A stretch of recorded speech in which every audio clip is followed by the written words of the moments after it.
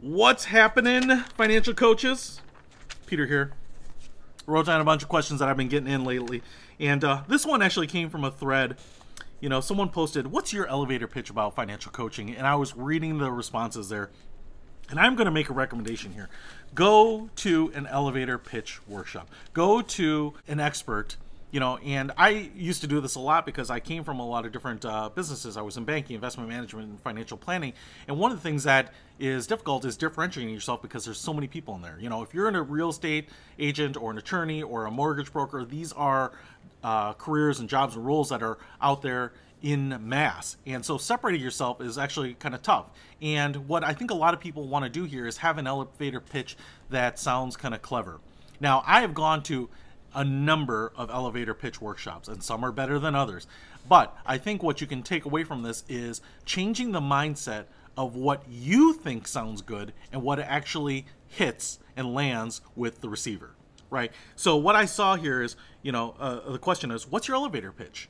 And I saw and I read the comments, and it was just 100% financial coaches writing something that they thought was clever, doesn't mean anything to the receiver, and doesn't start the conversation. So what you really want out of an elevator pitch is just enough information so that people understand it and will ask you the follow-up question genuinely about going deeper into that conversation, right? So those are really, to me, the key elements that the elevator pitches need to have. And so, you know, if I were meeting someone at a networking organization or a networking meeting, and I said, you know, so what is it that you do? And they had a really good elevator pitch. It wouldn't sound like some sort of overly crafted, idealistic, nebulous concept that sounds more religious in nature than practical, right? In some cases, you know, I've heard people talk about like, hey, I am a at-home ice cream delivery company. I am a custom cigar maker. I am a professional woodworker, right? You know, and those are the roles, but some of those are good enough, right? Because they say like, oh, what kind of woodworking do you do? Or, you know, why do people have ice cream delivered at home? And, you know, that can open up the conversation to, well, we make the ice cream in a certain way and it's always fresh and no preservatives and doesn't get frozen for 2 weeks before it's sold or whatever it might be, right?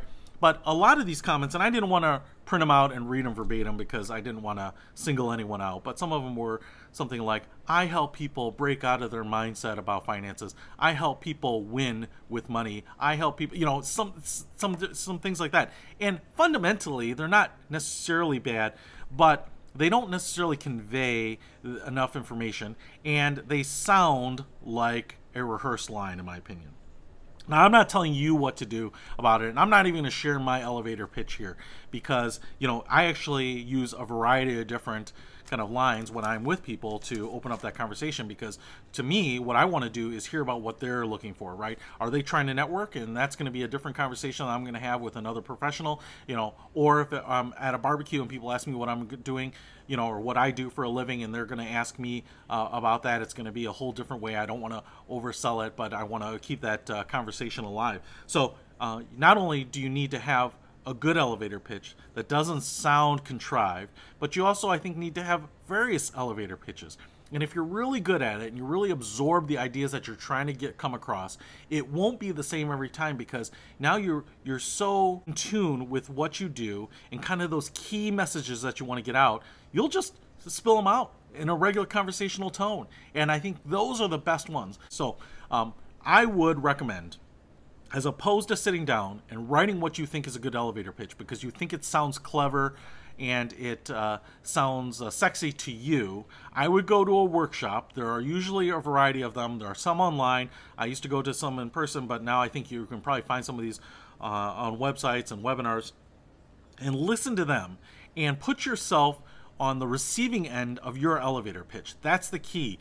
You know, how good is it to the people that are going to listen to it? Are they going to think it's contrived? Are they going to think you work for a church? Are they going to think you're a financial advisor? Are they think you're a loan officer, right? A lot of these just don't differentiate enough. And so what you want to do is be specific and add value and keep that conversation going. So that's my tip. It's going to be really high level. And if I were working with someone individually about their coaching business, I would kind of ask them, you know, specifically, like, what is it about you that makes your coaching unique to other financial coaches? What is it about your background that we might want to integrate integrate into that message, right? What makes it unique? You know, for some people, they've been great with money their entire life, right? And they've never had any problems and they've just been on track. And so that can kind of be part of their pitch. Like, hey, I've just learned from my own experience about what it takes to win with money. And I'm trying to share some of those same tactics. On the other hand, some people might have come from a really bad financial state, right? Gone through bankruptcy, gone through divorce, gone through major loss, right? And some of those experiences can make their financial coaching and counseling that much richer. And so we want to work some of that into that presentation too, to be like, listen, you know, I am one of these people that never thought they would have anything, never thought they would accomplish anything until I found a couple core principles. Now I use in my financial coaching practice, which have changed my life dramatically, and I'm trying to get the word out there to change other people's lives, right? So I'm not saying that there is any one financial good coaching elevator pitch here, but what I'm saying is that you really need to look at yourself and say, hey, what is something that will make that conversation continue? Hopefully that helps, and I would strongly encourage you to go out and get some additional resources on it. Keep changing lives out there, including your own. See you later.